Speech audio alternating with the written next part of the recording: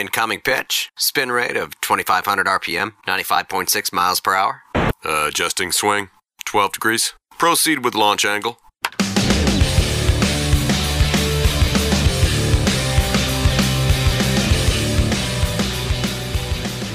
Welcome back, everyone, to another episode of the Launch Angle Podcast. I'm Rob D, the dead pull hitter. I'll be bringing in my co-hosts very soon, Mr. Jeff Zimmerman. Catch him on Twitter at Jeff W. Zimmerman, and Rob Silver at Rob Silver, and the Launch Angle Podcast page on Twitter at Launch Angle Pod.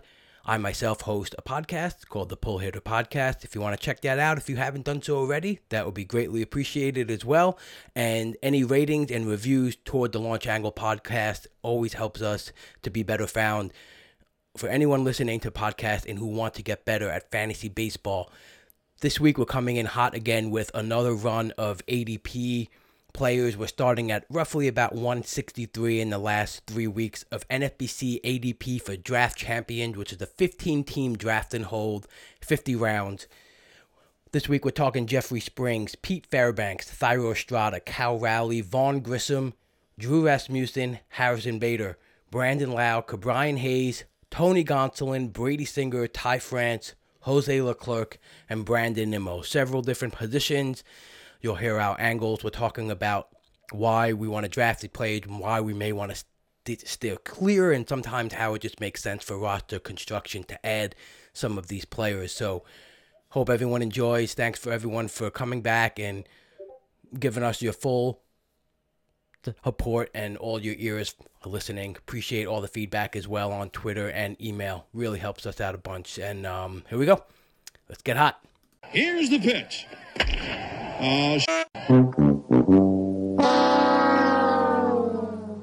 Welcome back, everyone, to another episode of the Launch Angle Podcast. I'm your co-host, Rob DiPietro. I'm here with my fellow co-host, Rob Silver and Jeff Zimmerman. Fellas, how you doing today? And how has it been in the last week since we came with a major comeback story? It's been good. Like this is the biggest comeback since like Fat Elvis did that Christmas special 50 years ago. I don't know about you, Jeff, or you, Rob. Like sincerely, the response and the reaction has been really positive, and people seem to be legitimately really excited to have the podcast back, to have Rob join us, which is obviously taking nothing away from Van, but has been fantastic. So I'm thrilled with the reaction, with one tiny exception that I'd love to chat about, but I'm thrilled with the reaction. What do you do, Jeff? Yeah, the reaction's been great. It's been kind of got me back on my toes, making sure I was all over this group of players. And no, it's just nice to get together for a week and look through why we like or dislike certain players, and just ready to get started again. So the one reaction, and look, I like negative reaction. I'm a weirdo. Maybe it's because I used to do Canadian political television. I love getting positive comments. I like getting negative comments too. The only time I used to leave TV and be like, what's going on, is if nobody reacts. If there's no comments, then it's like, how boring was this? So if you don't like something I said, if you don't like my voice, if you don't like my giant nose, that's fine. Like, let me know. It's better to have negative reaction than no reaction. So I'm not looking to dox the guy, so I'm not going to give you his Twitter handle. But this guy Andrew replied to Rob DiPietro, said, "Love your work, Rob. Was it just me, or did Rob Silver sound like a giant dick the whole pod?" And first off, I didn't listen back to the pod, but it does not surprise me that I sounded like a giant dick the whole pod. It's kind of my shtick, and if you're new to me, that's kind of what I do. And I made fun of Rob. And Rob, I was saying this before we started recording. Rob knows I think he's a tremendous fantasy player. He's a tremendous podcast host. We're lucky to have him. So when I joked about his zone contact rate and the barrel league that I hope to join, it's just jokes. But what I did want to raise with Rob is not what Andrew had to say. It was Rob's reaction. So Andrew tweets saying Rob Silver sounds like a giant dick. Rob DiPietro's response: "Thanks, Andrew." That was literally your response, was Rob's a giant asshole and dick the entire podcast, like an hour and a half of just being a giant. And I'm not swearing. I'm just quoting Andrew here.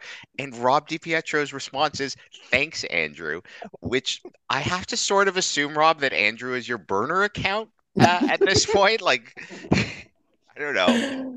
But I, anyways, I, I'm just joking around. I think it's great. And again, I'm not looking for anybody to attack Andrew or anything. I think it's all in good fun. It's a freaking fantasy baseball podcast. Like, I don't take it. I take it seriously, but I also don't take it seriously at all. So it's all good.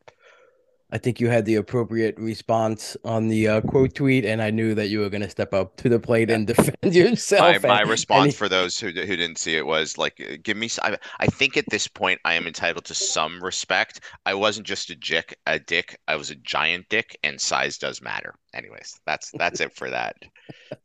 yeah, but overall, I think you're right. You guys have said that the response has been awesome. I got several emails, and whether it's from Jeff's daughter or someone really truly um liking the podcast, I appreciate all the feedback. Is all of it is good. I mean, I had more emails than at this podcast in mine for 3 years, so I guess a lot of people are listening. So, I didn't even so realize Van still had an operating email account for the podcast, and that people somehow had the email address. It just kind of surprises me. I made a new one. I made a Oh, new there one. you go. You Yeah, made a new one. Never yeah. mind then. Yeah. That's awesome. It's only this, my seventh email account. So You've really professionalized the operations here of the podcast, Rob. I'm trying, man. I look up a checklist on how to be a successful podcaster and marketer, and just trying to check the boxes. You're killing it. Jeff, how was your week, Jeff? You've been mining news, you're pumping out articles on Fangraphs talking about the projection accuracies. You finding anything good on the wire these days? Yeah, it's just completely mining the news right now. There's just so much coming out. Like every time I just have to stop reading, finish the article, and then go back. I haven't even stopped doing that. So at some point, maybe the beat writers will get bored and, after some spring training game, where they had to throw in 20 different pitchers, number 95 through 99, pitchers all through 2 innings and stuff like that, that maybe the content will die down. But right now it's just keep reading and hope to find what you can. I mean, it's definitely, we're getting that stage right now where all these guys came in and you find out who was hurt and who wasn't and who had a surgery you didn't even know about. And so, yeah, just a lot of valuations are changing right now based on that, and a few manager comments. I don't know how much to believe some of those right now, but we'll get into some of the stuff that we don't know about and some of the guys coming up here that could really move their values up and down.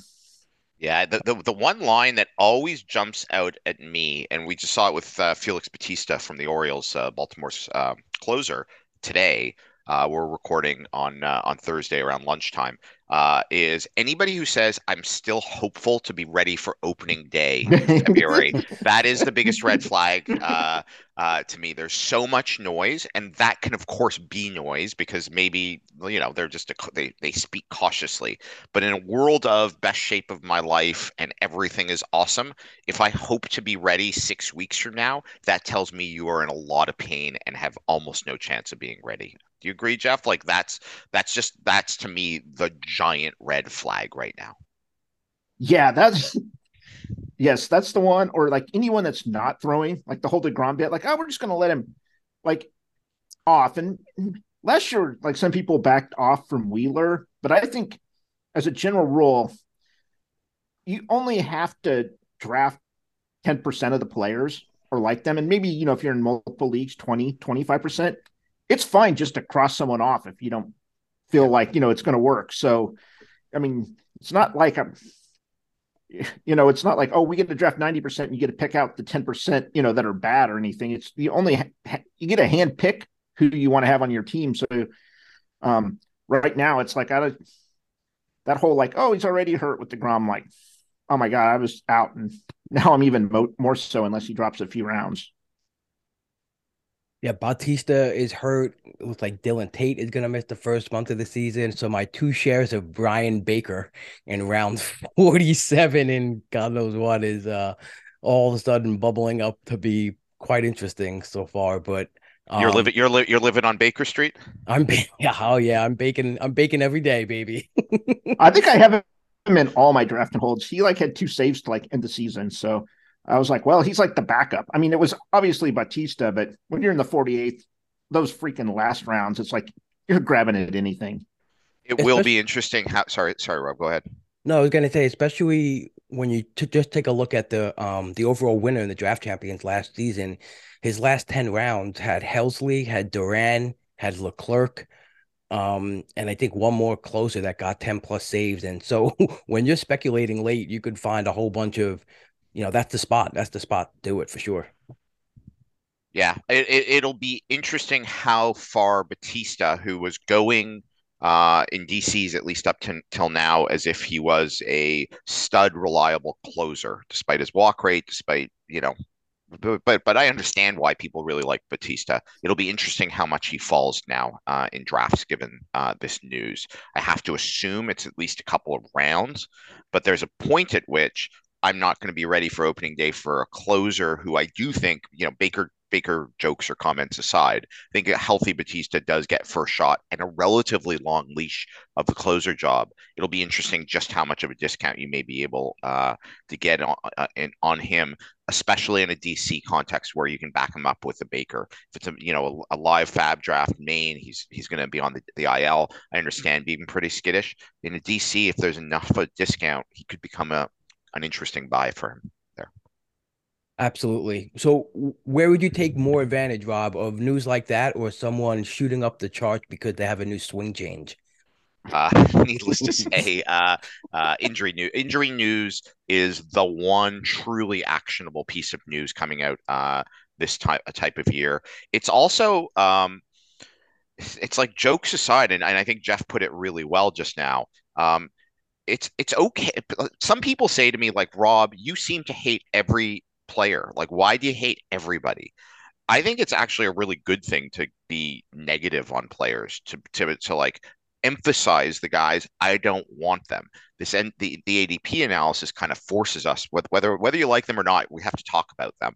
But I think it's a really healthy thing to be in a mindset of I am so passionate about the guys I don't want to draft, way more so than the guys I do want to draft. And I actually think it has served me very well.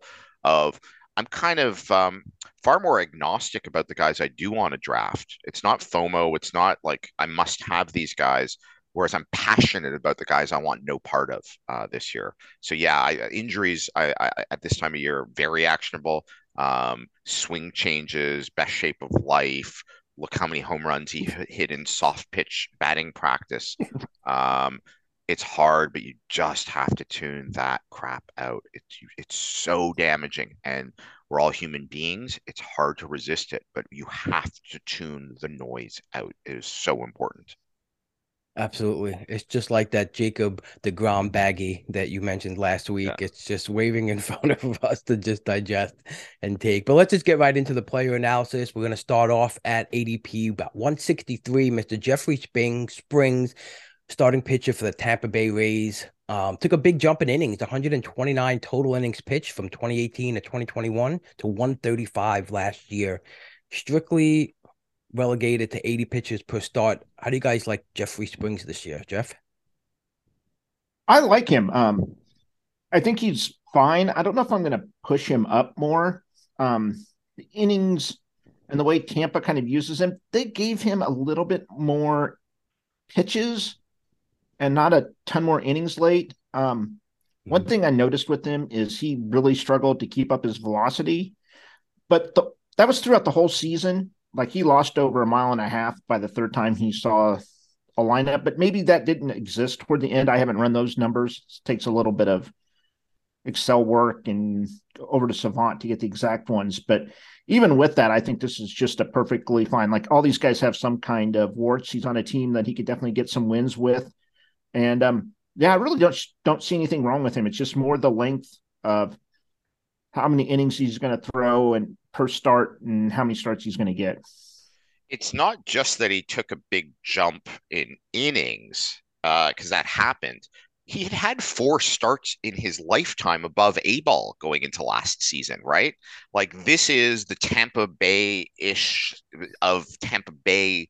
Like where the hell did Jeff Springs come from? He was just one of like 50 high talented, high skilled relief pitchers that were indistinguishable. Like you honestly could have put Jeffrey Springs in a lineup of guys who looked like baseball players, and none of us would have picked him out of the lineup. Anybody who says they would have is lying.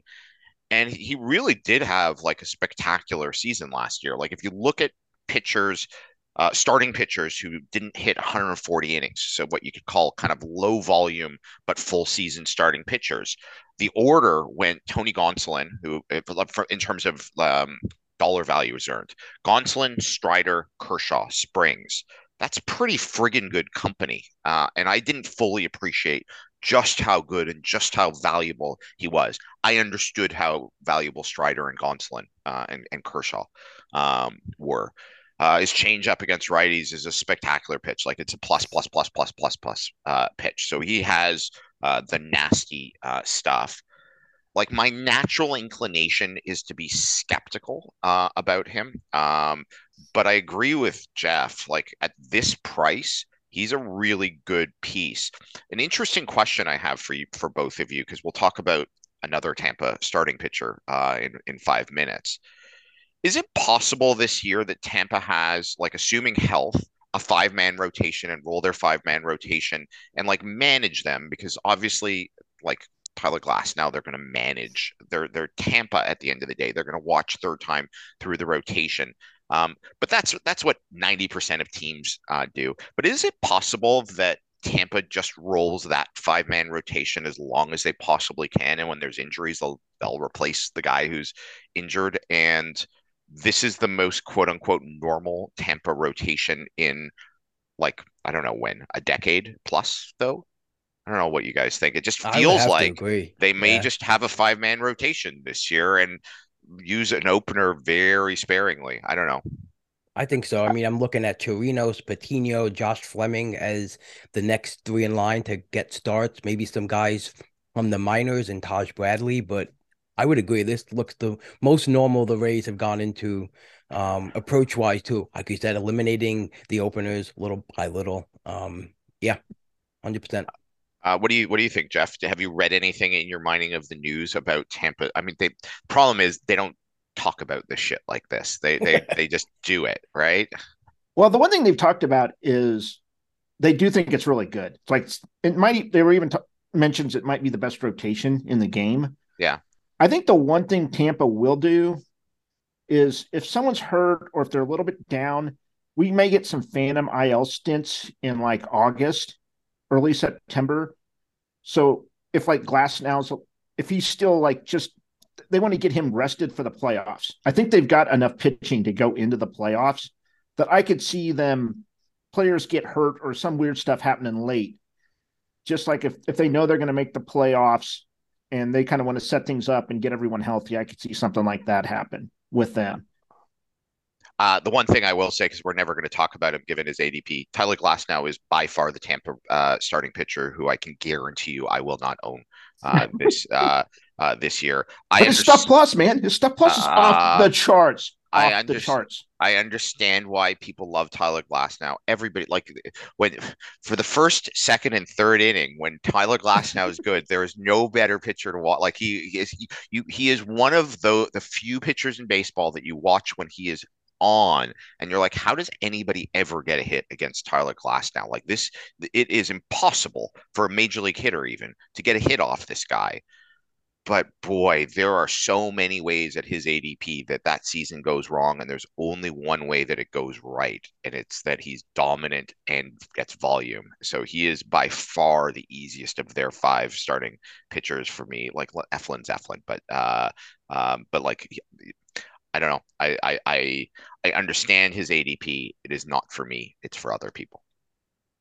Yeah, and you guys mentioned the phantom injury thing. I kind of thought during the season that Springs had one, but when I was mining the news myself, the past couple of days, I saw that they quoted it as lower leg tightness, but they also stated that he went through some stuff with his 5 months old son being in the hospital for a little bit. So again, it may have been Phantom with the title, but not really, what was going on personally with him.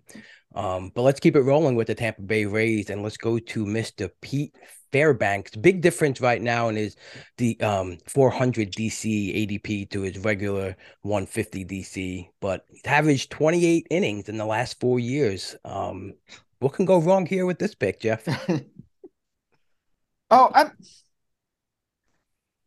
This is one where I'm not backing off. Like, the injury risk it's there. He hasn't thrown that many inning, but everything Tampa said, he's their closer. He's by far their best reliever. I think he's going to get the most high leverage situations as long as he can stay healthy. He was given that job last year.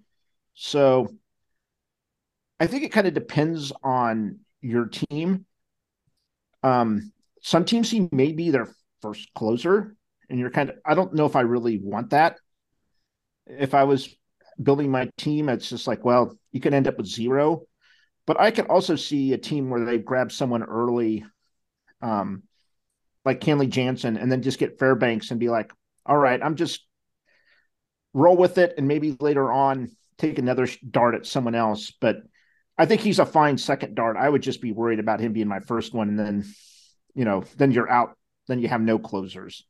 But talent-wise, everything's great. That's just not an issue. It's just if he can throw over 20 innings. It doesn't surprise me, Rob, that as kind of the sharps get into the 400 DCs and then the 1,000 DCs, that his ADP starts looking a lot more like I think it's going to look like when we're live in March. What's the big thing that changed? His contract changed everything for me. There's two reasons why Tampa plays the closer games that they play. The first one is a baseball related one, which is they want the best pitchers pitching in high leverage situations, would be the argument. And the second one is a money situation, which is if you have a player under control based on the stupidity of the arbitration system, giving them saves increases their cost, which means Tampa has to trade the player even sooner than they would otherwise. They've taken the second one off the table now by locking him up effectively for the amount of time that Tampa would care about Fairbanks. So there's no incentive for them to manipulate his usage based on money, I would argue. Because by the time he's a free agent, he will have priced himself out of Tampa anyways. So then it just comes down to usage.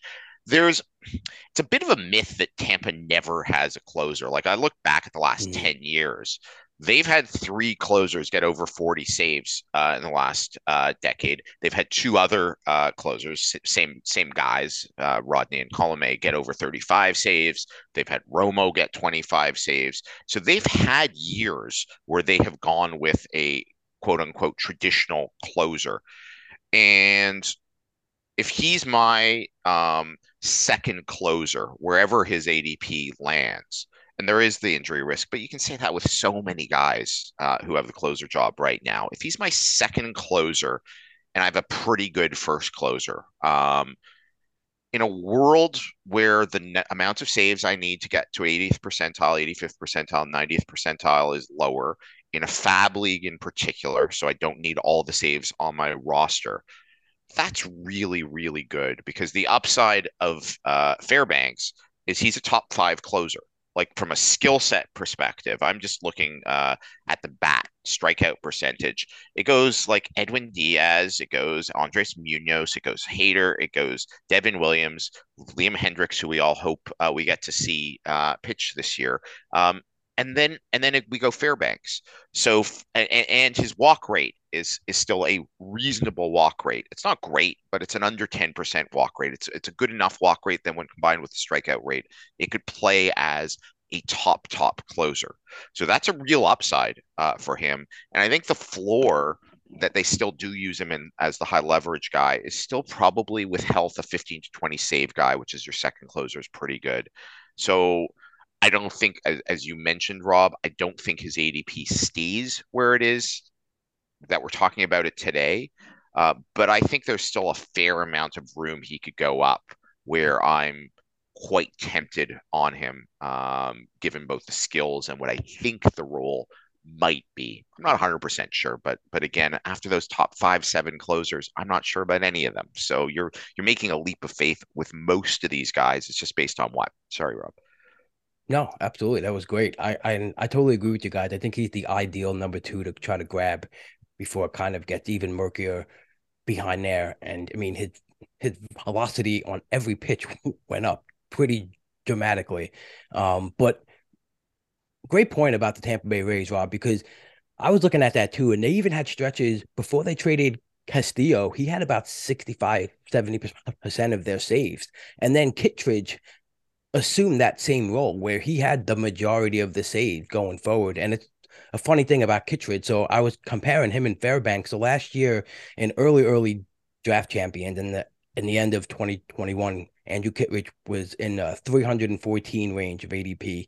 And then draft champions through February, he went up to 260. And then draft champions in March, 209. And then the main came and he was at ADP 130. And it's so crazy, but Fairbanks is taking that kind of same path to that. So hopefully he gets more of a chance to pitch last year. What's interesting to me, and we'll likely get to them, the next few closers after that, you can see the mindset in a DC context, which it's like, holy shit, I don't have a closer. I better start jumping them. Whereas with Fairbanks, it's like, no, I really like Fairbanks. So Fairbanks doesn't feel, again, at this ADP, which I know is just a snapshot, and it's the last 3 weeks that we're using now. So it's sort of fresh, but I know it's going to change. But this feels like an offensive move, whoever takes Fairbanks here, whereas the next couple of closers, to me at least, feel like defensive, like, I can't wait any longer. I need a guy who might get me saves, even though I know it's a bad pick and I hate myself and need to go take a shower after taking these guys. Fairbanks, you can feel pretty good about yourself for. Right. And it's in that. Oh, sorry. Go ahead, Jeff. Oh, the other thing I was going to bring up about Fairbanks is he's one of the few remaining like closers that will help you with like your WHIP and ERA. Like if he throws the whole year, he's helping you there. Some of the other guys that are coming up are probably like mid threes. Even if they have the job, they're like mid threes ERA. Their WHIPs are a little bit higher. So they're not helping you. Sometimes like why those elite closers are going is they actually provide really good help with your ratios, even though they're throwing such few innings. Because when you've got like a 2.2 ERA, I mean, that just helps you just tremendously. That's why I always, guys like Clayton Kershaw, even if he only throws 120 innings, it's always great innings, and those come just help your team as a whole with the ratios. Absolutely. Absolutely. And one last thing I was just going to come off of what you said, Rob, like it is kind of a defensive move after Fairbanks. And it's almost in that range where I find in the draft that people are taking the next set of closers and doubling up on those closers because they're equally not sure of whether they have a reliable safe source, or they're taking more assets, in this range of ADP, which is, could be. Again, I don't do a lot of DCs. I'm not doing any DCs. I get it. Like, I'm not saying you're a bad player if you do it, because sometimes that's just how the draft goes. You have no choice. But boy, it feels shitty when you have to do that. Like, it's not awesome. Right. Absolutely. Let's move along to Thairo Estrada, second base shortstop for the San Francisco Giants, going off the board at pick 166, as early as 139. He had 541 plate appearances last year, and through the San Francisco shuffle, it's pretty impressive. Do you guys think he's at risk for possibly losing some playing time this year?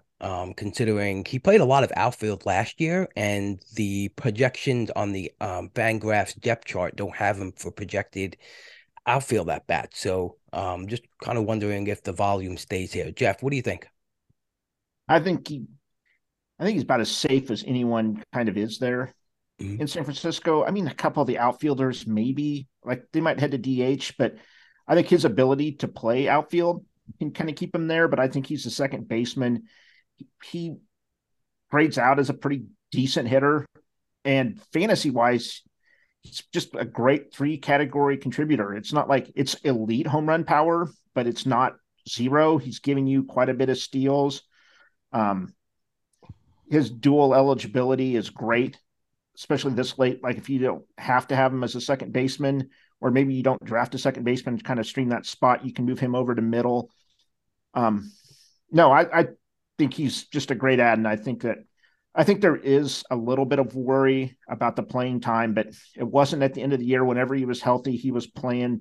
The team kept him on the field as much as possible. And also, he can play defense, which about 90% of, the rest of the Giants can't.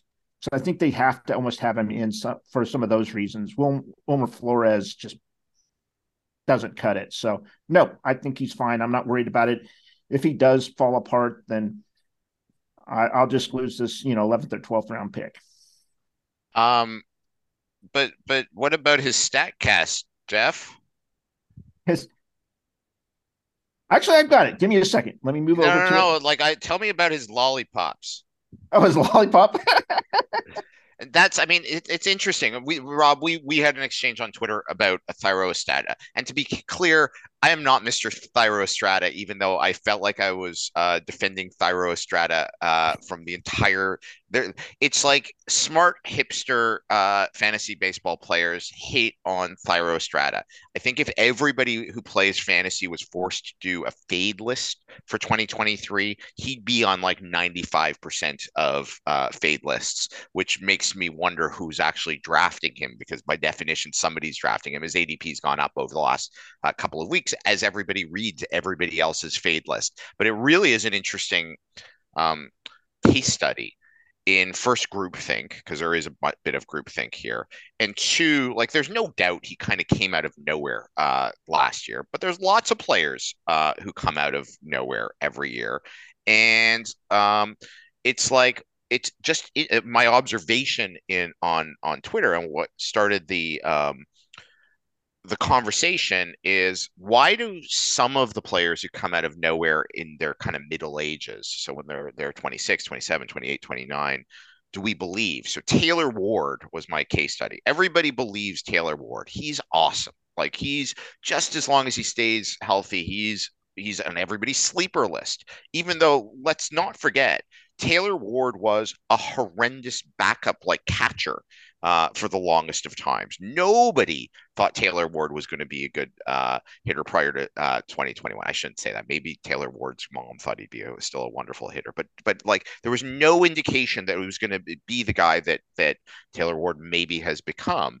So when the projections say, no, Taylor Ward's a really good player, like you should be drafting him everywhere, people nod along and say, yes, I believe Tyler Ward. With Thyrostrata, who the projections again really like for different reasons. They like him in fantasy reasons. There's just such an innate skepticism that it can't possibly be real. To give credit to the critics of him, his hard hit rate is crap. Like his barrel rate is crap. He is not a guy who, from a power perspective, you say is Taylor Ward, for example. But the reality is, as I think Jeff pointed out, that's not what you're paying for with Estrada. You're not paying for 25 home runs. You're paying for teen home run. And he certainly has the power that, even if you think last year was a bit fluky, so long as he keeps, I mean, it's a bit circular, but as long as he keeps the job, there's no reason to think he can't put up another 12, 14, 16, 18 home run season. And you combine it with the speed, the math's just the math, that he's easily a top 100 player if he does all of these things. I live by this, but like Jeff and Tanner's like OPS risk of losing your job thing, he's not Barry Bonds for the Giants, but he's well above the 700, closer to 750 projected cutoff line.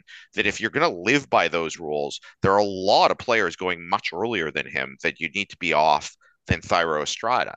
So again, I don't love him, but if his ADP is going to start approaching like 200 by Vegas mains, and as starting pitchers go up, he is a guy who, as people keep kicking the crap out of, I could see just every week, like to add 10 more picks to his cost. At a certain point, like I have no choice but to be in on Thyrostrata. The only other problem is there are a lot of middle infielders I like really late. So I like the position flexibility, but there's that too. But like I don't think anything in his projections seems outlandish to me. And if he hits his projections, he is a great buy at this price. So I actually have a lollipop comparer on which one's the same. And like one of almost the number one comp in a few years is Whit Merrifield. Yeah. Whit Merrifield was a top 30 fantasy player year after year after year. And you can say, well, it was all a fluke. It was all volume. It was all bullshit. It's like, yeah, and yet it happened. If you drafted Whit Merrifield year after year after year, you did very well off of Whit Merrifield until last year. Then it didn't work out so good. Meh. But it's also like he's going down here. He's not going in like the third or fourth round now. Exactly. The cost because of our hipsterism and our sheepishness on him. And by sheep, I mean everybody's following everybody else. It's making him awfully cheap. Absolutely. Roster Resource right now has him leading off. He only led off 3 games last year. Does it matter to you guys where he is in the lineup? I mean, from a plate appearances perspective, to the extent like he can be an accumulator, there's no doubt him hitting near the top of the lineup, even if it's not a great lineup. I think the Giants lineup will be better than last year. 2 years ago, the Giants lineup finished second, third in baseball in runs scored. So I don't think they're going to do that. I also don't think they're going to be useless. I do like some of the I like Mitch Haniger. I like Fordo. So but yeah, no. Like hitting, I'm not paying for him at this price, assuming he's going to be the leadoff hitter. But there's no doubt if I can add an extra 40 plate appearances to his projection, it helps his projection quite a bit. Yeah, and this possible steals with no one else on base in front of him to start off the game. Yeah, that would be ideal. Actually, I'd prefer it over second probably for him. Jeff, hat tip to your article about where you get stolen bases in the part of the lineup. He had 8 steals from that magical 6th spot in the lineup. That happened to be like a odd lineup spot to get stolen bases in that you found, right? Yeah, I just think like most teams, like good hitters are done by then. So then there's just not as many people on, especially like the fifth, maybe your 5th guy is just that all power, no on base guy. Like you're just hoping he knocks in, the first guys. So you kind of get like that second lineup spot, I think, starting then. And so, no, I didn't exactly know what I'd find about it, but it was mainly to deal with Turner. Like he had different steal rates at different spots. And so I was just like, well, let's just see what's behind it. And yeah, definitely that first spot that's your key one. And then you kind of want some of those later ones also. Mr. Cal Raleigh is next on deck at pick 167. Led all catchers last year in home runs with 27. Is this a catcher 1 in your guys' eyes, Jeff? Yes. Mm-hmm. I'm a fan. I know that he definitely struggled with batting average last year. And I kind of wonder if there's a chance that he might go up a little bit. He was a heavily shifted guy. So depending on how he hits the ball, that there might be a little bit, projections don't have all of that. I will give a big shout out to Baseball HQ. They kind of did bump up their batting average. I think it's the first projections that have actually done that based on the shift information. So it's kind of one you can go over to check to see if it's moved up. The one thing with Raleigh is the thumb injury.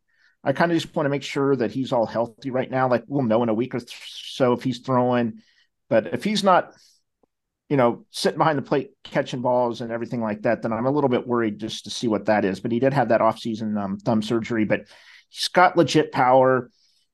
Yeah, he's going to miss some balls, but I'm not going to say he's like Sal Perez light, but it almost feels that way. I think Sal Perez would have a little bit better batting average.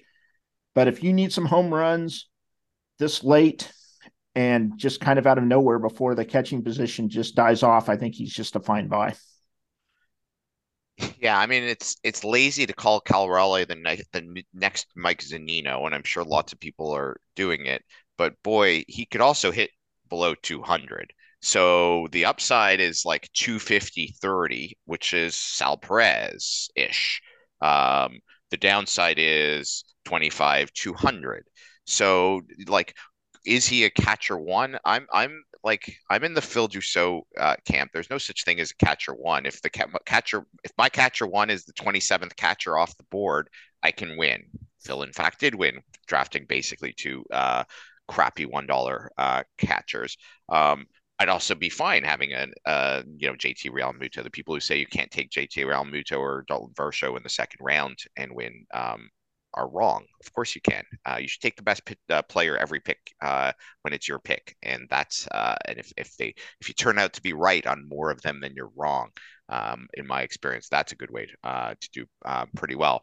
So like. I know in today's game you can afford to have a 210 batting average from your catcher, especially if they're contributing home runs like he is. I hate it though. I just hate it because I know I'm gonna stream my way into some low batting averages. I'm gonna find the low batting. It's kind of like injuries. Low batting averages are gonna find me. So when I build off of a low batting average, I feel like I'm tying my hands, especially now in the round we're talking about, which is still a premium round. There are good hitters we're talking about here, or good pitchers we're talking about here. So the opportunity cost is still big. Which doesn't mean that I don't like Cal Raleigh. I just look at that strikeout rate, and even though it's not quite Mike Zunino, it's still really close to 30%. And I don't care what the shift is doing for him. There's just so much batting average downside that I see there. So that's a long way of saying it's a roster construction question for me. If you think you have a good batting average, if you think you can get around it, but you need a power boost, by all means, I think he's a very good hitter. He will also play, if he's healthy, if the thumb is healthy, a ton in that Seattle lineup, because that Seattle lineup is sneaky, sneaky bad. The bottom of that lineup is atrocious. It really is. Seattle is going to struggle scoring runs this year, even though their pitching is very good. So they need him in that lineup because he is one of their best hitters.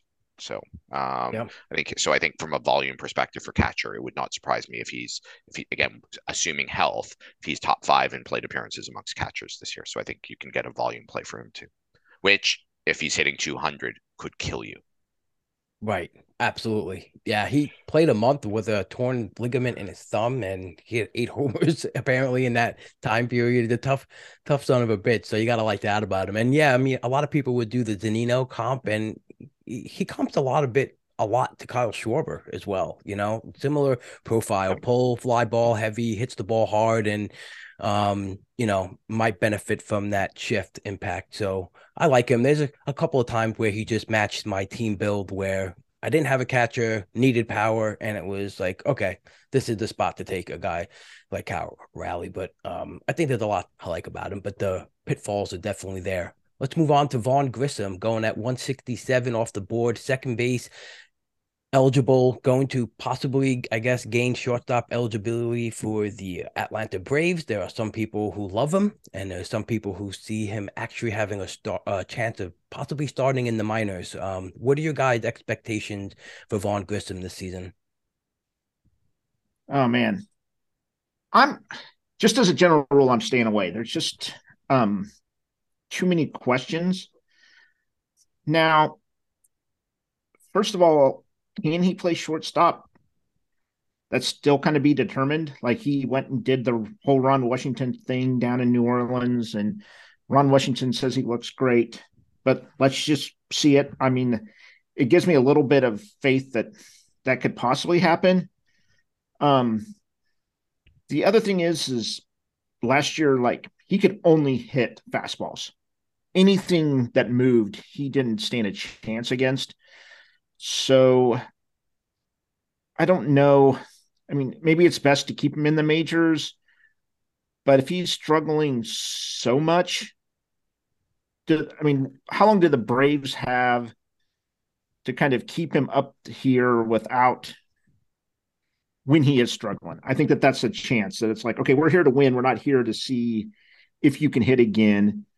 But on the positive, he has to beat out Orlando Arcia. So the bar isn't that high.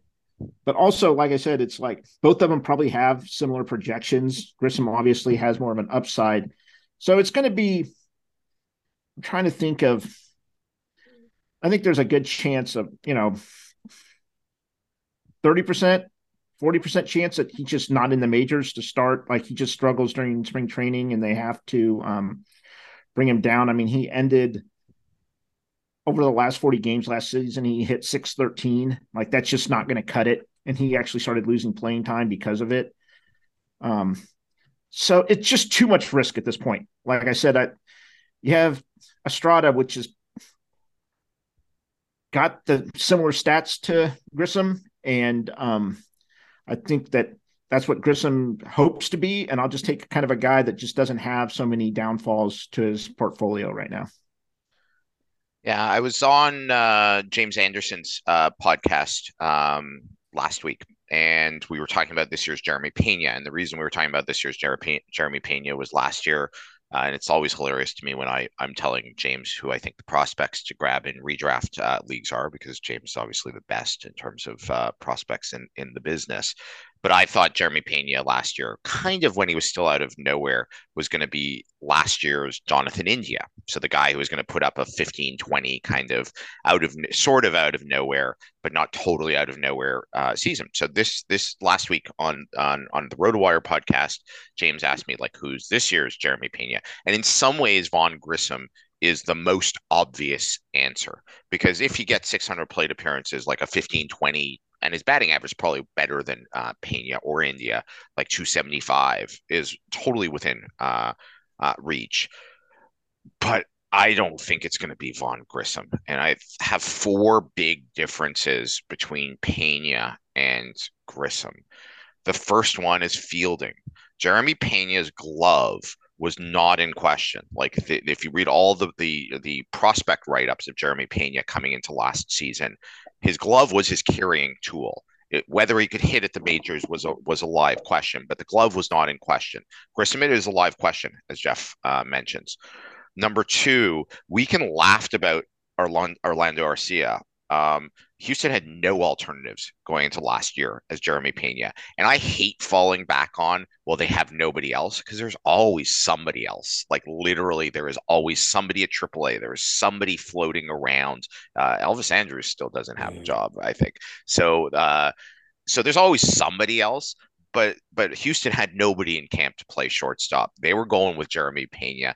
It is, to me, almost a coin toss at this point, whether it's Arcia or Grissom going into the season as the starting shortstop. That's not a great bet at this price. Number three is the cost. Jeremy Pena, even after I started shooting him up the draft boards in March single-handedly because I wanted him, was cheap. Vaughn Grissom is not cheap right now. Like this is not a cheap price. I don't think it's a bad pick at this cost. Well, actually, I suppose I do. If I think if you buy it's a coin toss that he gets the job as of opening day, then it's a bad cost. But I understand the pick. But he is way more expensive than Jeremy Pena or Jonathan India were going into the rookie seasons. And the last point is lineup. Even if you assume it's all going to work out for Vaughn Grissom, it is almost impossible to imagine the scenario where he's not hitting at the bottom of the lineup for at least the first few months. Like maybe he gets, I shouldn't say that. He could get ahead of whoever their left fielder and DH is, I suppose, if he's awesome. It may sound crazy, but for Jeremy Pena, even in that stacked Houston lineup, because of who was playing center field for them, because of their catcher, it was actually very easy for him to get at least to like a 6-7 type spot. Never mind, as he was a Jeff Brantley injury away from hitting right near the top of the lineup. That's a long way of saying I love Grissom's upside, but I agree with Jeff. There is just way too much risk here. So it is not for me. The challenge is out of spring training, it is sort of binary. He will either have the starting job or he will not have the starting job. The interesting question is if we don't know in March when we're drafting main events or when you're drafting your home league, then you have to make the call that people in DCs right now are making. Yeah, I would agree with you guys. I think he's a little too rich right now for ADP. He went a span of from September 25th to October 5th without playing a game. He played in the last game of the season after they pretty much clinched a division. So yeah, it's a big risk right here. I saw some interesting stuff, going back and forth on Twitter with people questioning the shortstop stuff and saying his arm strength from second base was low because he's lobbing the ball to first base. And I I don't really agree with that either. But yeah, there is Elvis Andrews, there is Jose Iglesias, and there's even Alcides Escobar, and we know how attractive he gets when spring training comes rolling around. So, definitely an interesting situation for Grissom. I'm staying away for sure right now. We're coming up on our third Tampa Bay Ray of the podcast, Mr. Drew Rasmussen at pick 167.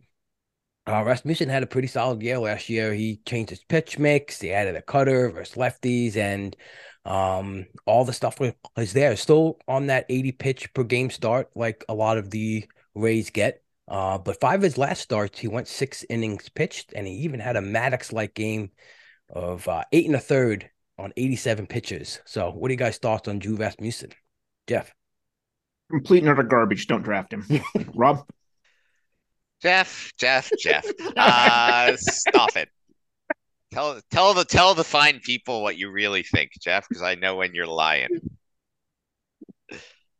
I have no idea why he's down this far. I think it should be 20, 30 picks higher. I like him better than Springs. He's shown it farther. He went more last year. His stats are fine. He has some injury issues, but so does a lot of other people. So that's kind of, like I said, I wouldn't be surprised. Not even a phantom one, just like literally goes on the IL and you lose him for 3 weeks during the season. But no, it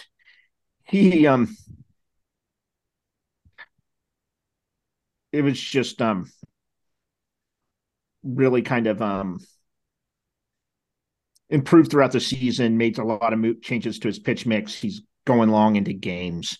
Like I said, he's the one guy today that we were looking at today that, like I said, just seems completely out of place. And I think we'll see if he'll move up.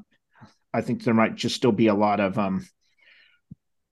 people thinking, it might be like the slow ADP. Everyone's kind of paying the ADP game and don't want to be setting mins. But I think if main events or whatever comes around and people just want him, I wouldn't be surprised if we see him jump in 2 or 3 rounds. Yeah, no, I agree.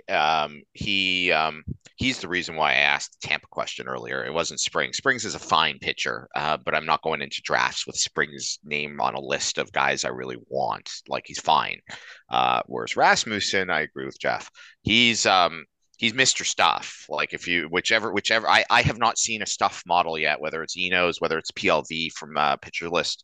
PLV, which is brand new, so people may not have had a chance to really dig into it yet, has him as a 92nd percentile PLV guy, which is good. Eno's stuff loves Rasmussen as well.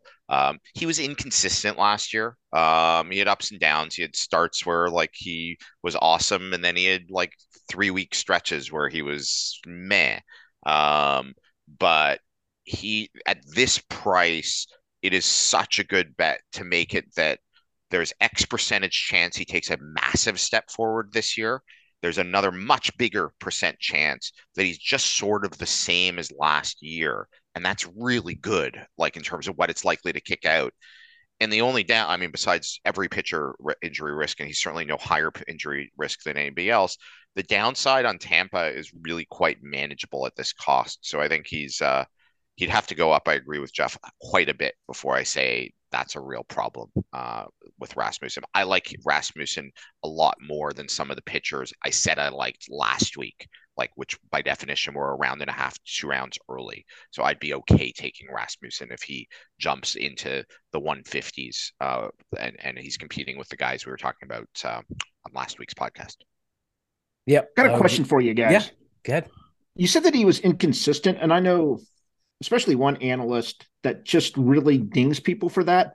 How do you value it? Do you watch? I mean, I think for someone watches every one of the starts, it makes him nuts, but I just don't see it as being like he's got a 3 ERA game and then a 4-1. Does that really bother you? Then if he so has a 3.5? It bothers me more in one of 2 situations. One, if I were playing in a 10-team league where I'm streaming guys as good as Rasmussen, then yeah, it would bother me. But if in a 15-team league, Rasmussen is good enough now. I mean, I guess if he was going into Colorado, I'd sit him, but certainly any AL team, any AL park, he's a sit and forget. So I care about the end of season stuff, unless he's like awful for a 6 week stretch or whatever. So no, in most formats I play in, I care about inconsistency for the guy for my ninth starting pitcher, because the question is every week, is he better than the alternative? So should I cut him or not? Their inconsistency can drive you crazy because you're making decisions. For the top, like if Garrett Cole gets blown out, or Max Scherzer, because both of them are obviously aces, they have rough starts. Max Scherzer has games where he gives up 3 home runs. Garrett Cole, we saw last year, has games where he gives up a lot of home runs and gets roughed around. I don't care, as long as I am going to start Garrett Cole every single game. It's frustrating. You'd rather he doesn't have those starts, but I know I'm getting the stats at the end of the season. So as long as those are good, how you get from point A to point B matters to me not at all. Also, obviously different in a head-to-head league. Like if I'm playing a head-to-head league, which I don't play, it's also a different game. So their consistency and when you time it, I assume, is a totally different thing. What do you think, Rob? Yeah, I think I never understood the whole he's inconsistent. You're getting the totality of their stats. So the contribution towards your overall line is still solid. Obviously, in a head-to-head league, it might drive you crazy.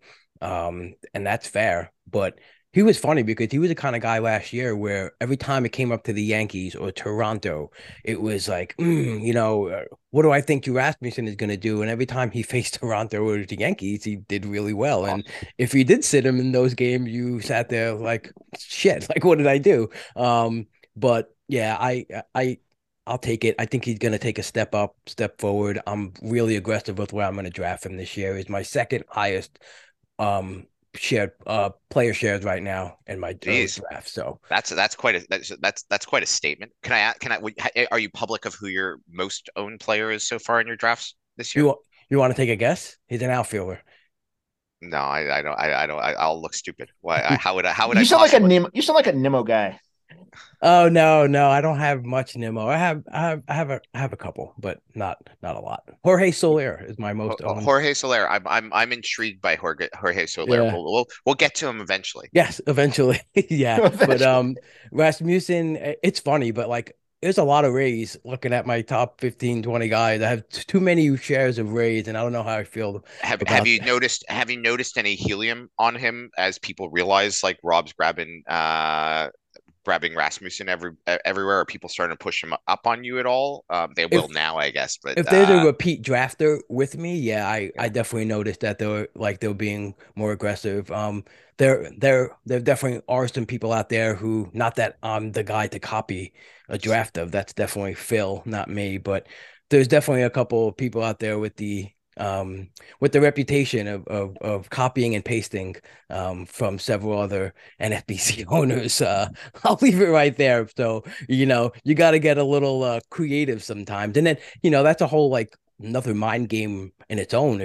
What if I face this guy in the main event? Do I show my full hand, or can I draft a good enough team now without taking the guys I like? It's, but I just hit the button. I smash it, because my whole thing is, if you're going to look at my roster and try to beat me off of who I'm picking, and you're not spending time on what you have to do, I just think I have you beat already. Yeah, you're already fucked. You're already fucked. So bring it on. That's all I got to say. So let's move on to Harrison Bader, outfield, the New York Yankees, ADP 171. He's a very polarizing player for me. Are we buying the career high projected plate appearance, home runs, and stolen bases, Jeff? Oh God, no. This is like one of those ones where I'm so out. It's the plantar fasciitis is it. Like anyone that's had that, no one's almost come back from it. And it's like you can't walk, and all your values in stolen bases and playing outfield defense. No, you've been hurt a ton.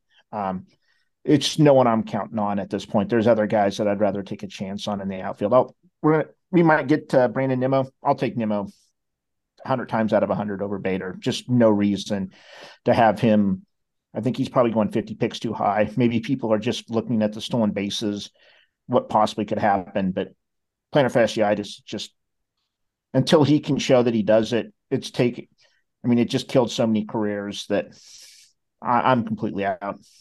Well, I can tell you what people are doing. They're taking the projection, saying, this seems too low to me. The Yankees don't really have much depth in the outfield. They'll play Bader every day that he's healthy. So I'm going to give him 600 plate appearances. I'm not going to get greedy and go 650, but I'll go 600. Holy cow. Harrison Bader becomes a top 75 hitter if I give him 600 plate appearances. Well, this seems like a good place to take him. Then look at the profit I've just made.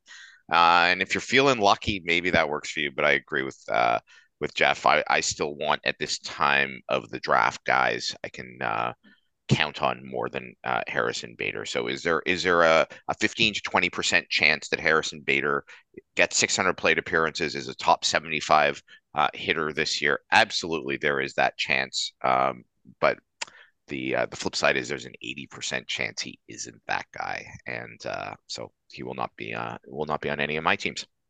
Yeah, as I went through a lot of these guys, the one thing I noticed is we're going to look bad, Robs, because one of these guys is going to break out and be like a third rounder. I could almost go through like each person and kind of make a case, like where they end up.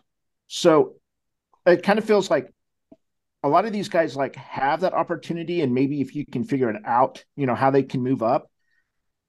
But there's also, just huge downside. It just seems like this whole group, maybe there's Estrada's kind of like the boring one out of the group, but there's definitely no one that's like, oh, they're just going to put this up and that's what it's going to be. It seems like there's a lot of upside and a lot of downside on the hitters. I would just like to get the guy who's going to be a seventh rounder. I don't need the third rounder out of this part of the draft. A seventh rounder would make me thrilled, and that's Estrada. Yeah, and great point, Jeff. I actually want to ask you, so when you see an opportunity here with maybe Bader, who maybe you think, all right, this guy has no chance to stick around the whole season, are you trying to capitalize on like what's behind him on the Yankee depth chart? Not possibly on the like in a 15-teamer in the main event, Aaron Hicks is on my radar. And I think he has his own issues, but he's going so much later and you're just trying to get the volume. I don't know about so much in a draft and hold. I could also see Bader just be getting 300 plate appearances, but we just don't know when. 400, that one where he's like day to day to start the week, or he's playing every other game. I could almost see him just be frustrating, but at the end of the year, you're like, maybe I should have just kept him in, like possibly good in like a best ball type format. But I just kind of just see him frustrating, and you don't know if him or his backup's going to play, so both of them are kind of worthless. I don't know. I just kind of just staying away from the situation unless it's like a redraft where I can just drop them and find someone else that's playing consistently. But it's a great question, Rob, because somehow between Aaron Judge, Giancarlo Stanton, Harrison Bader, and Aaron Hicks, there are 2,100 plate appearances that will be filled. They may not be filled by those four guys, but one way or another, the Yankees outfield, and you can add in DH even to that. So you can add DJ LeMahieu into the mix if you think he kind of flips around guys as guys get injured and they use the DH. Aaron Judge is playing first base, man. Did you see the tweet? They don't have a lot of depth. Like I can't name you who their next outfielder necessarily is. I guess some of their infielders can flip around to the outfield. So like they are a team that like a Robbie Grossman makes a ton of sense just as a depth play, but you can say that about 5 other teams, and Robbie Grossman can only sign with one of them. And at the end of the day, it's Robbie Grossman, so it's not that big a deal. Yeah, that's why I haven't been hesitant to take a shot at like Oswaldo Cabrera later on in the draft. He's the guy who could play multiple positions. He's gonna have to cover those spots. And I think Bader too. I mean, I know he had that run in the postseason where he just hit everything out of the park.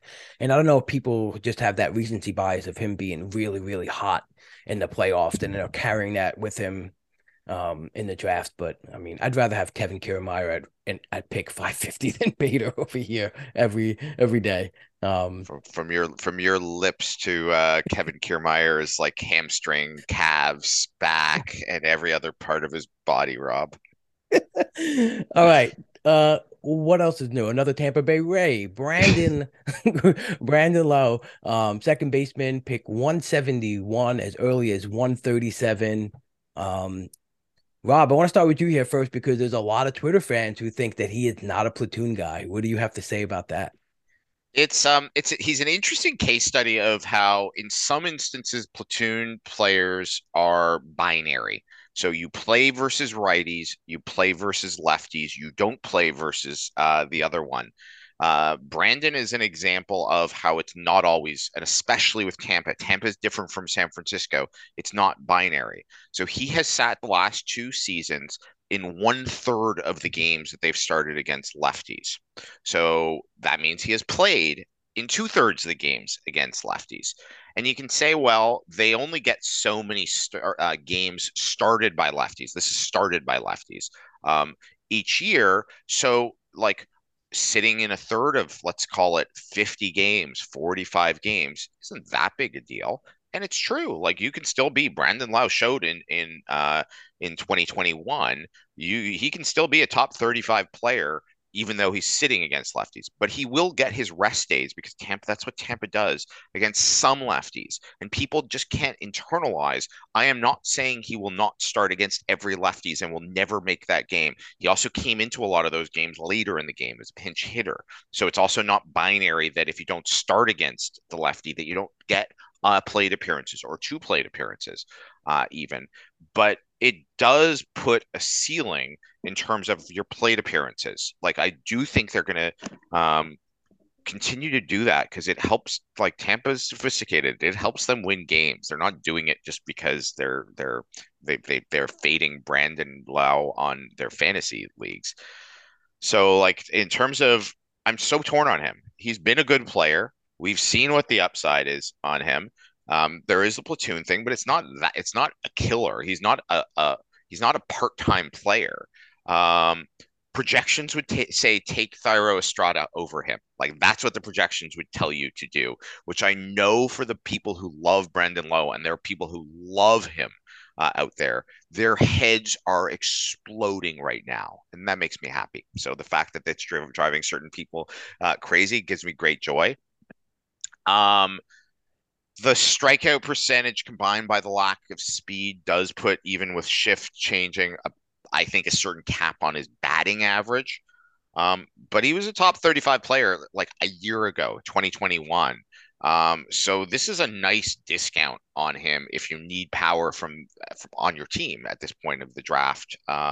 There's no doubt, like, this is a really nice discount that you're getting. There is a lot of upside here. I don't know. I'm not a huge fan of his, but I totally get why people should be drafting him.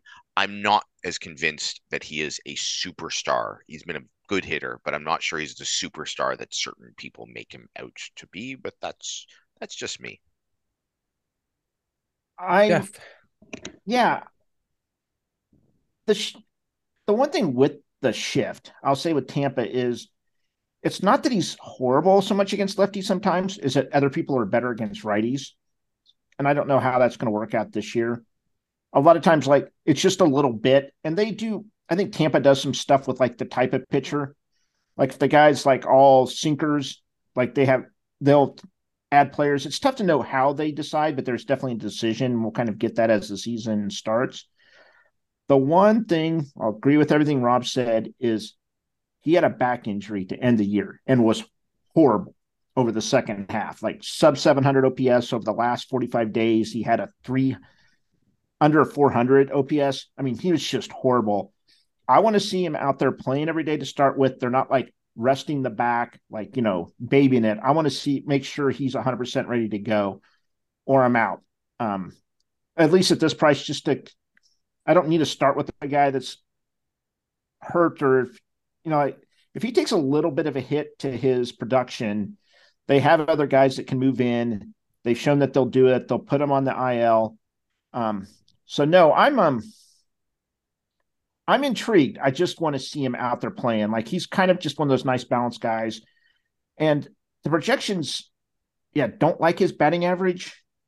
All the ones that aren't taking the shifting into account. But if he can just get like 10 points and get up to like a 245 batting average, a 250, that would just be great for him. And there's a chance that he may even be able to see a little bit more than that, especially with his speed. He's not one of those ones that they can just, he's not rearing back and going for like every home run up in the air. It's kind of got more of like a line drive approach. So no, I'm actually think that I'm intrigued. I'm just that back injury just kind of scares me off right now. Yeah, and it was back, wrist, left knee, left shoulder. It's just a laundry list of I'm wondering too about like, I know we're hearing a lot about the restriction on the shift and whether or not teams are gonna put their more rangier up the middle defenders in the game more, and whether maybe he transitioned to a role like as maybe a more of a DH that might help him out to stay on the field. So there's definitely, because I don't really believe Harold Ramirez is going to stay on the team for long. And I just feel like it's a natural move to get their better defenders in there and let Loud DH. But okay, we had enough about the Rays. Let's move on to Ke'Bryan Hayes, third baseman of the Pittsburgh Pirates at 172, 7 home runs and 20 stolen bases in 2022. Another bad lollipop page guy. But what are we thinking about Ke'Bryan Hayes, Jeff? I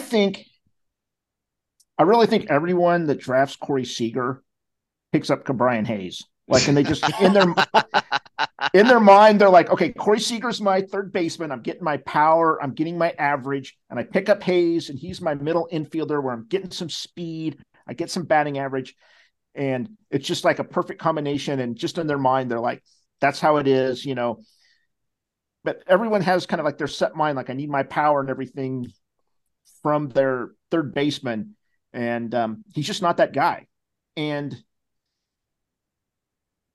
I actually kind of see him as a value where he's at, but it's kind of more of building your team around that. Like, did you get some power some other place? Did you go double catcher and get like Will Smith and even Raleigh? Like, those are your two. Like, all right, I need to get some batting average. I can get some speed at third base. I already got my power covered.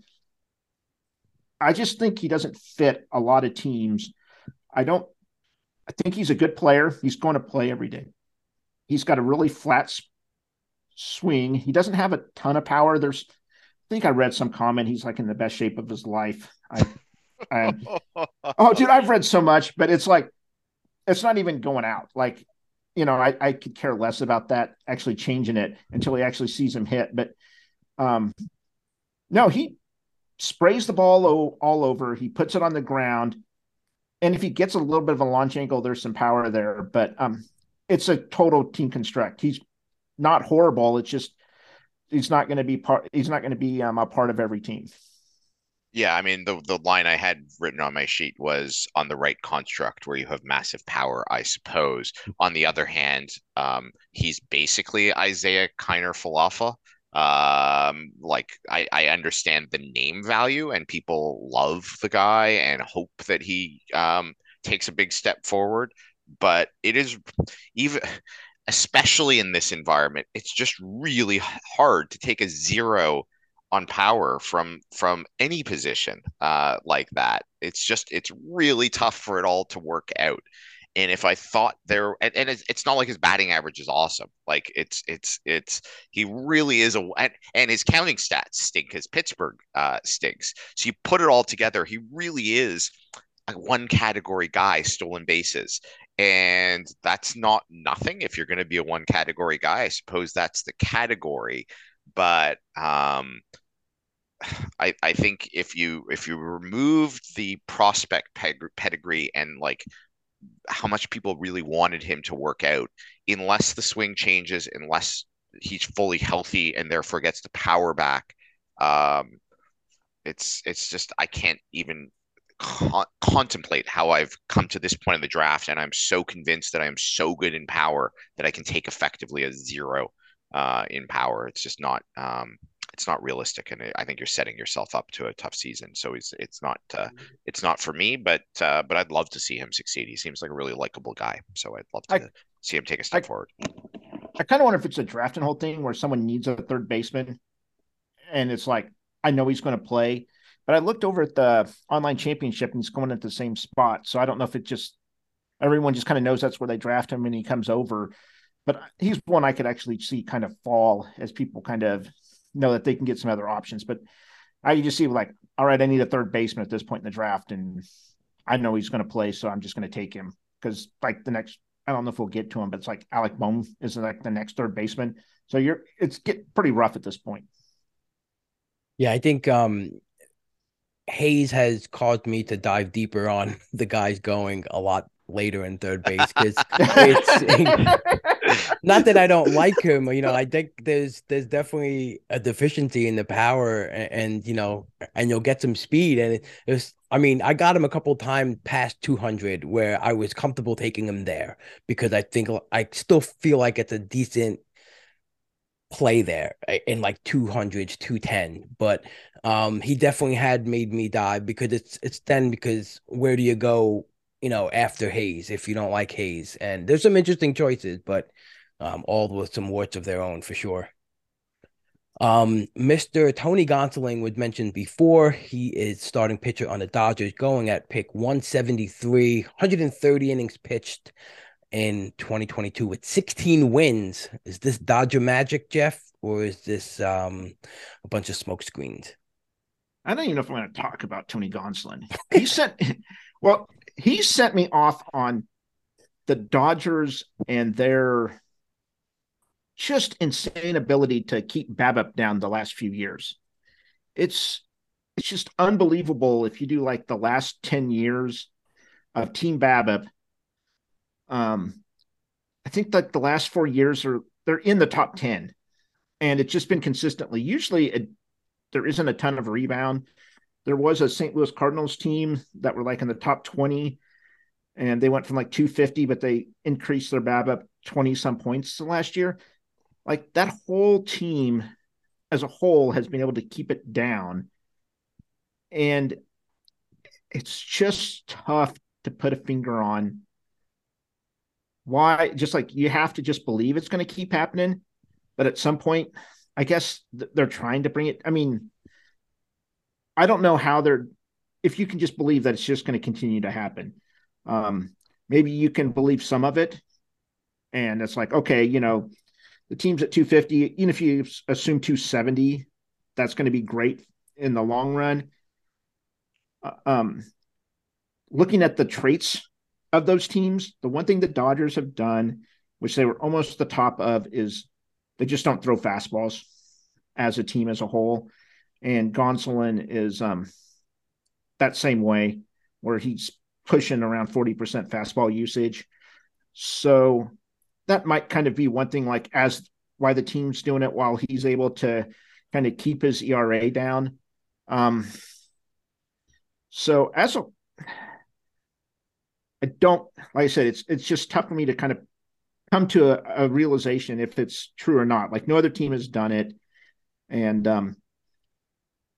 I may just give all the Dodgers just a small boost to their ERAs this year based on the Dodger magic, but it's not, I don't know. I just can't see it continuing as a whole. For Gonsolin, great pitcher, great results. Ended the season with that forearm strain. Until he has thrown 5 innings in spring training at top velocity, I'm not drafting him. That it just scares the crap out of me. A lot of pitchers that have ended the season with forearm strain just kind of hope to come back. I'm not going to immediately lose a guy to Tommy John this high without seeing him throw. So he's just off the list, but as soon as he's thrown up to speed and thrown a few innings, I'm back in. Yeah, this is the problem, is you need to make 2 leaps of faith here. The one is the Dodger magic continuing forward. I'm willing to make that leap of faith. The second is the health issue. And I don't think 5 innings of spring training is enough for me to feel comfortable. But, other people's risk tolerance is different. I'm very, very, very worried about his ability not to make it through a season. Because if you tell me I'll get 3-4 months of Tony Gonsolin, then that's probably worth this cost. I'm not convinced I'll get a month of Tony Gonsolin. So the injury risk is very real for me with him. Yep, totally agree with you guys. I need to see it in spring training. I don't think they have a problem starting some of their younger dudes ahead of him if he needs some time to get healthy or whatnot. So I need to see it first for sure. Up next is Brady Singer going off the board at about 175 as early as 155. Had a great season in 2022, 150 innings pitched, 150 Ks, 10 wins. Worked deep into games with 6 innings pitched per game start and 94 pitches per game start. Do you guys think he needs to add a third pitch or improve anywhere to have this kind of sustained success, Jeff? No, I think a lot of. I mean, there's Strider, and there's always a few guys that end up doing it with two or with only two pitches, like they're just so elite. But there's no problem getting a guy with just two pitches in this range. Like they pitch fine. This is who they are. It really kind of limits their upside on what they can do. I just think with Singer, for me, I have no faith, even as a Royals fan, that he's going to win many games. Like he won some last year, but man, that number could be 4, and I would not be surprised at the end of the year. That it's just like that's all that happened. I mean, he wasn't great. He was good. You could stream him out. I had him on a lot of teams. I kind of noticed that, his stats were good. The results didn't start great, but you kind of only started him 60, 70% of the time. There's just some of those games where you're just like, all right, he's up against Cleveland right now and one of their freaking great starters. I'm just not going with it. The other thing is I'm not 100% believer in a strikeout and walk rate right now. He was really lucky on his 3-2 counts. Rob, you'll be happy to know that. I looked into it with him, but he's one that a lot of the guys that struggled that we all thought were better in 2001, this is one thing that they've struggled with, and he's got a pretty high one. So I actually think his strikeout and walks are going to head and regress kind of quite a bit. So what we saw is we're probably going to get a little bit worse pitcher, and with just the limited pitches and being on the Royals, I think I'm going to kind of look otherwise. It's not bad, but I just don't think needs to go this high. Yeah, I mean, Singer is like Haley's Comet. The Royals developing an actually like average to above average pitcher. Like it happens once every 30 years. And when it's gone, and you're not going to see it again until, 2047. So, I mean, like the 2-pitch thing, it can work if both your pitches are very good. And I do think Singer has 2 very good pitches. So I think it can work for him. But I agree with Jeff. There is so much more down. There are so many ways that Brady Singer's season from a fantasy perspective goes badly and that you don't make back your cost here. And the upside of it all working out is really hard for me to see it coming together on the Royals and with Singer. So I can see him both having a 4 ERA on the Royals. I could also see him being quite good. And as Jeff said, having 5 wins. So you put the two things together. He's not on my draft radar, but it's nice that the Royals have, because the rest of the Royals are low key in a world of like Oakland and Washington that everybody immediately says, oh, they're very bad. Kansas City, they have some good players now, so they have a couple of guys, so people don't think they're a garbage team. Kansas City is really, really, really bad still. Like their pitching staff is atrocious, including Singer. So it's going to be a long season for Jeff's beloved Royals again this year. I'm a little torn on Brady Singer too, because I think he's very similar to Logan Gilbert. Maybe not in terms of the amount of pitches they have, but he's got a better K rate, better walk rate. Pretty similar pitchers actually across the board. And so I guess maybe that, to me, it makes Logan Gilbert overpriced, but I guess both things can be true at the same time. Both, though, yeah, very, very true. That's Logan Gilbert can be overpriced, and Brady Singer is also overpriced. Right. Yeah. Then this may too go into like the whole team construct thing. If you're relying on him to be your SP3, I think that's big, a big if. But if he's your fifth starting pitcher, if you're in a league where you're kind of streaming him off your bench on his better starts, I don't think it's terrible. But Sure, but I mean, if you've taken five starting pitchers, two relief pitchers in the what are we in 11th round right now? What's your Yes, it doesn't matter that Brady Singer. It's like, can Brady Singer also DH for you? Because like for him to be your fifth starting pitcher, you've gone very heavy in pitching, which is not a bad strategy. It's just it's a strategy. yeah, I think last year in the draft champions, I got burned with not having enough pitching depth up top.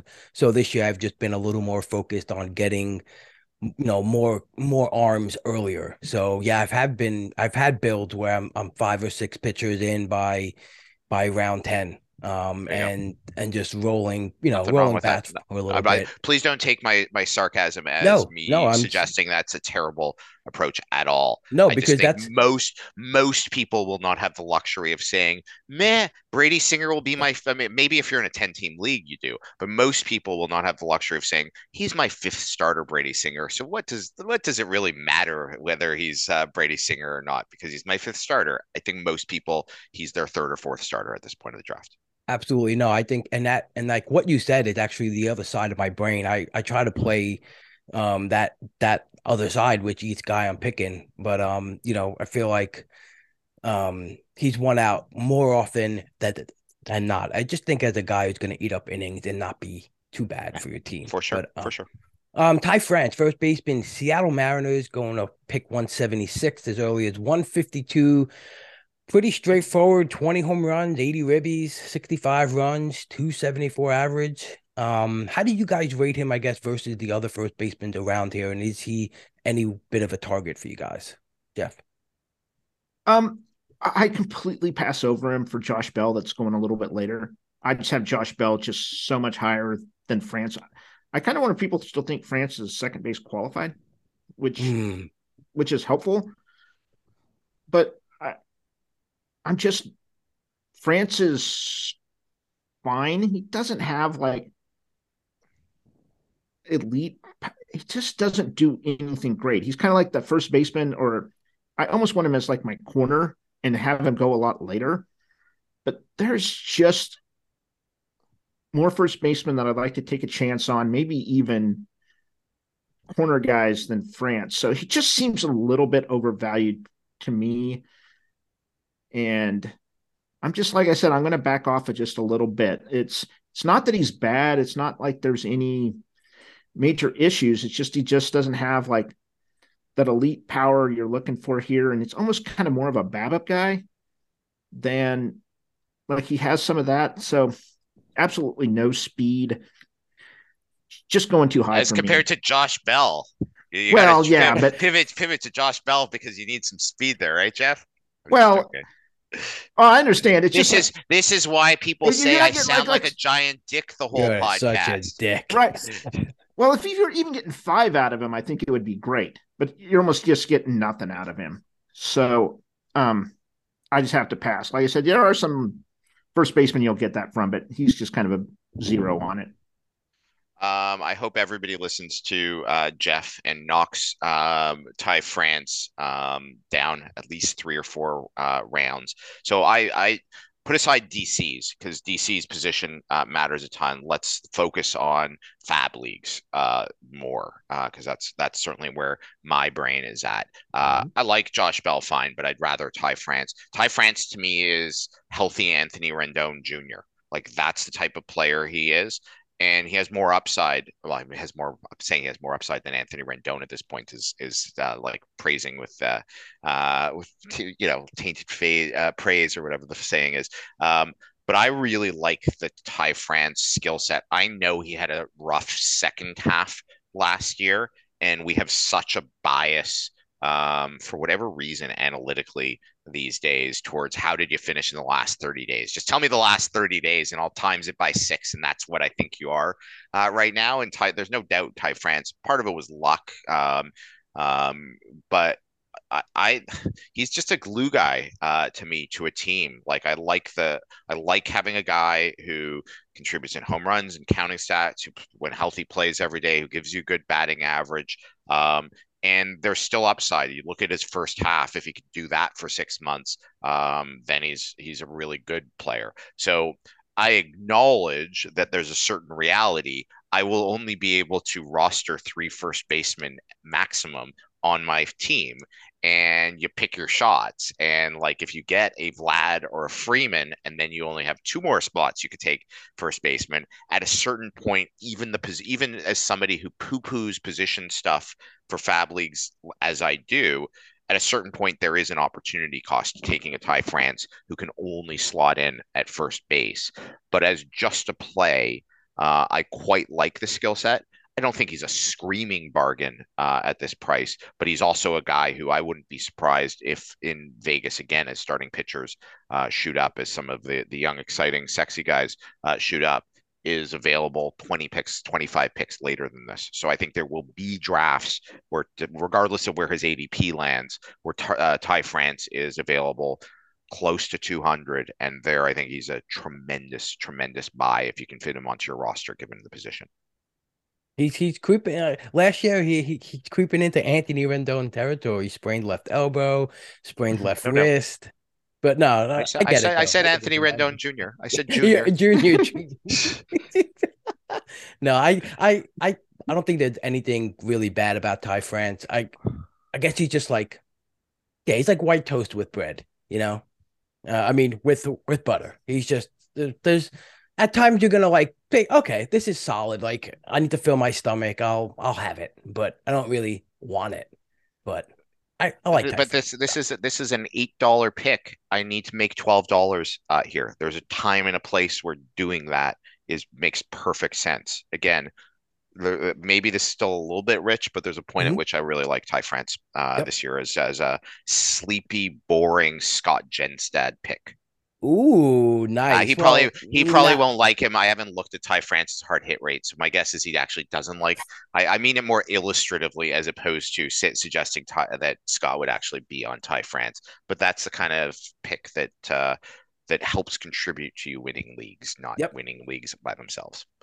Absolutely. Okay, let's move on to Jose Leclerc, supposed possibly closer of the Texas Rangers, going off the board at 176 as early as 143. Picked up 5 of his 7 saves in September.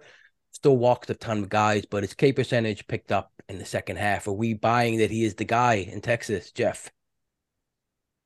Everything I've read, he is the guy. There's talk that Hernandez may get is kind of the backup, but it's one of those two if you want to grab Hernandez in a redraft league and take it. But he's one of those ones where they really right now don't have a better option. So you're only picking him up for saves. There's projections have him as like a 3.5 ERA. I almost sort of buy that. So if you need saves and you're taking your chance and hoping that you get a Gregory Soto and he lasts the full year, this is the chance to do it. But like I said, I just think that this is going to be his price, and it may even go up higher since he's kind of got a job. It looks like no one else is signing there, so I think it's fine. I just hope he's not my first guy. How is it possible the Texas Rangers have spent about $2.5 billion on free agents the last 2 off seasons, and they have Jose Leclerc as their best relief pitcher right now? It's like there's 2 different questions. One, does Jose Leclerc have the job coming out of spring training? I can convince myself that that's true. And 2, what are the odds that Jose Leclerc is able to hold that job for 6 months? And that's the odds of both of those things happening are relatively low. I'd certainly take the under on 20 saves for Jose Leclerc. 15, you could convince me, would be reasonable as a Vegas line for Jose Leclerc signs. This is a DC. Holy shit! I don't have enough saves. I have to take saves. I have taken saves. I feel both dirty and good about myself that I took saves. Nobody drafts Jose Leclerc right now at this point of the draft and says it's all come together. I'm like, yes, I had a plan. I have executed on the plan, and Jose Leclerc made the plan work. Like nobody does that. This is a fuck. It gets really bad after here. I better take Jose Leclerc. But like, could he pull a Soto and run with the job for 6 months? Of course he could. It's just not a good bet that he's going to do it. But if in March we're in Vegas and the manager has come out and said Jose Leclerc is the closer in Texas, he's going easily 2 rounds earlier than this. He's going to be part of the shitty closer run in round whatever 10, 11, whenever it kind of clusters around for main event time. But boy, this is if you see me walk in the halls at the second break in Vegas and like how's the draft going, our safe word will be I had to take Jose Leclerc. And just avert your eyes, walk away, you'll know how my draft is going. If that's the code. It's not going well. I had to take Jose Leclerc. But we've all been there. Like jokes aside, we've all been there. Runs happen. Like there are only so many closers. Like I'm not trying to be like a hipster. Like I don't draft shitty closers. I'm too cool and good for that. It happens. Just understand you're taking a shitty closer when you take Jose Leclerc. It doesn't matter what the manager says. Right. The one thing that gives me a little hope is that Texas seems to be inclined to be pushing like the analytic page, and pitch mix wise, he added a slider that was pretty good. It was really good. So how much he can lean on the slider more and become more effective remains will be seen. But he's I kind of like him in this range. I'll probably be a little gutsy and take him.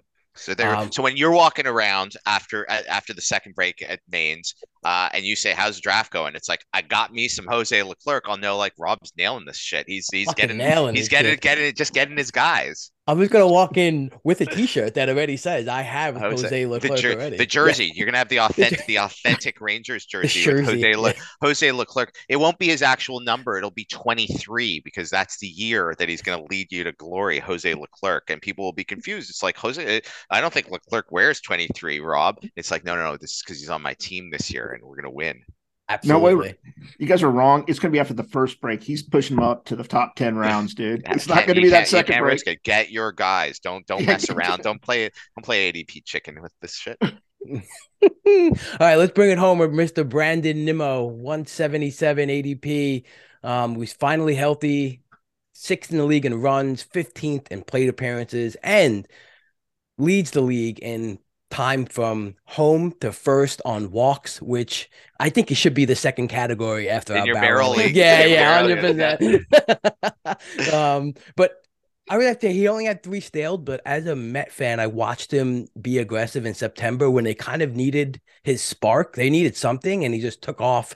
In a 10-day span, he stole his 3 bases. I don't know if there's more in the tank there, if they were just saying, hey, just stay on the field for us, but it could be there if he taps into it. Jeff, what do you think? They actually admitted somewhere in one of my mining the news, he said the team told him not to run, to stay on the field. Like, don't steal bases. So that's why he didn't steal bases. And he wants to do it this year. So projections don't know that. You give him even like 5 extra, just beyond that. And not even looking at the other rules, but just if he pulls an extra 1 per month, I think he's a great buy. He's one where I just see him again going quite a bit earlier, but he's also so boring. Like, people don't like this profile, and maybe I'm just going to just keep grabbing those guys through here. But he gets the runs. He'll hit at the top of the lineup. Home run steals, good batting average.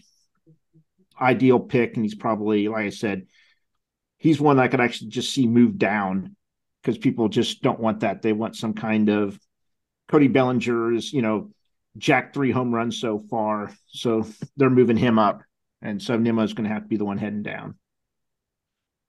He is the poster boy for why injury risk and labeling guys injury risk when you're dealing with hitters is largely bullshit. His plate appearances by year was 215, 535, 254, 225, 386. So before last year, that was his range of plate appearances, and he was the easiest guy in the world, not named Byron Buxton, to say he just can't stay healthy. And then he has 673 plate appearances.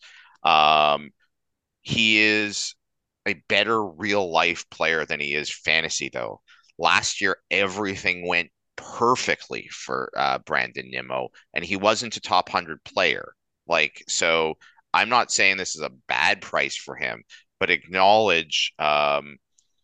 Let's park the speed argument for a second. Like, I don't see a lot more power coming for him. There is no more playing time compared to last year. Last year truly was the perfect playing time scenario for him. There's no more runs coming for him. That was also largely correlated perfect for him. I've pulled up your mining the news on Brandon Nimmo here on how he plans to steal more bases, Jeff. And I'll read the quote. Because of our science department, first, I'm sure it's news to Mets fans that there is a science department at the Mets. We have a little bit more information, Nimmo said. The guy in center field usually has a higher load throughout the year. The Mets said, let's make sure I remain in center field and I'm in the leadoff spot every day. It was more of let's stay on the field and let's make sure we take care of the defense in center field and the offense from the leadoff spot. That's where the team really wanted me to help out. That all makes sense. Like that all sounds logical. The question is, why isn't the science department of the Mets going to tell him the same thing this year? We'd like you on the field. We want you leading off. We want you playing center field. But we think now you can steal 25 bases. Like it just doesn't follow logically, especially just the nature of baseball teams. After it worked last year, not stealing bases kept him healthy, and therefore, like this is bad jujubes if nothing else. So now you're going to become this big leader. So I just don't buy it. I wouldn't pay a penny for more stolen bases. So I sound now very negative on Brandon Nimmo. I don't mean it that way at all. Again, there's real value in taking guys with relatively high floors you're just kind of breaking even here. I think that's what you're sort of doing with Brandon Nimmo is you're cranking out a couple of dollars. I don't think it's a huge upside play here, but if you use pick 100 and whatever this is for Brandon Nimmo, 160, 160, 170. What pick are we at, Rob? 177. 177, and you get a top 100, top 110 player. That's great. Like that's really good. I think I would just regress down the playing time a bit for Brandon Nimmo. Like you can't project anybody for 670 plate appearances, and I think some of the public projections are just too optimistic on Brandon Nimmo's playing time. Not because I think he's going to be injury prone again, but like he's going to sprain an ankle and miss 5 games at some point. It's just the nature of baseball. But I think Brandon Nimmo's a really solid pick here. Right field coming in 8 feet. Let's go. Putting in a speakeasy lounge, which seems to be the cool thing to do these days at the parks. Give an excuse to move the field in a little bit. But based on my knowledge, Rob, Mets fans need to be able to drink while watching the Mets. So this is not a bad thing if you're a Mets fan. Definitely not. Awesome stuff, gentlemen. I think we had another fantastic episode here, and can't wait to keep cruising down this ADP list that we have here. Any parting words? Hopefully I wasn't as big a dick this week. No, none here. Hey, one thing I will say. At Fangraphs, we've been working on it for a while, and we finally have rankings out. I've agreed I'm only doing the hitters, but trying to add in as many notes as I possibly can. And we'll try to keep them up. There's a different formats for on base, points, roto. The catchers are a little wonky because we had to kind of pick a format with them. So just kind of put them in your order and do them with that. But no, there's quite a bit of work there, and hopefully we'll be able to add a lot more notes and comments for people going forward. I'm trying to put a lot of the stuff reminding the news into there. And we talk a lot about like NFBC players, but there's obviously a ton of people who play home leagues, who play Yahoo, and that's amazing.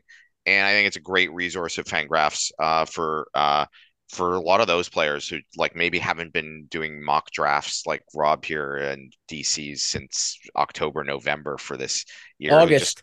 Who have, 6 weeks to get ready for their draft. And I think what Jeff and the crew at Fangraphs have been doing can be very helpful for some of those. Jeff, is there a tab for that? If you go to fantasy, okay, and it says fantasy. Oh. Expert rankings. Yeah, the expert. David Appelman loves the word expert. So I think we were trying to get it to analysts, but it didn't work. So we are experts. At least Spore didn't put like quotation marks around like fantasy expert rankings. If I were Paul Spore, I would not have been able to resist putting like experts in quotation marks. But that's why I'm the dick, and Spore is like the 5th ranked fantasy analyst in the country or whatever he was on the list last night on Twitter.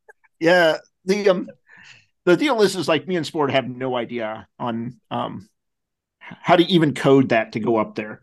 Like that's beyond us. It's tough enough for us just to get our numbers straight and our notes put in. Like how they had to do that, we broke it about 1,000 times. So this should have been out a while ago. We weren't your best people, but no, to get it. But no, I'm trying to just add the notes. I put a notes down for anyone. I went through anyone I put as a bust or a sleeper, made sure I had something in there on why. But I'm just going through and just adding what I think kind of the projections, or how they think they would change for it. So absolutely. Awesome stuff, Jeff. And I just want to let you guys know your beer worthiness, both of you guys are off the charts. So I can't wait.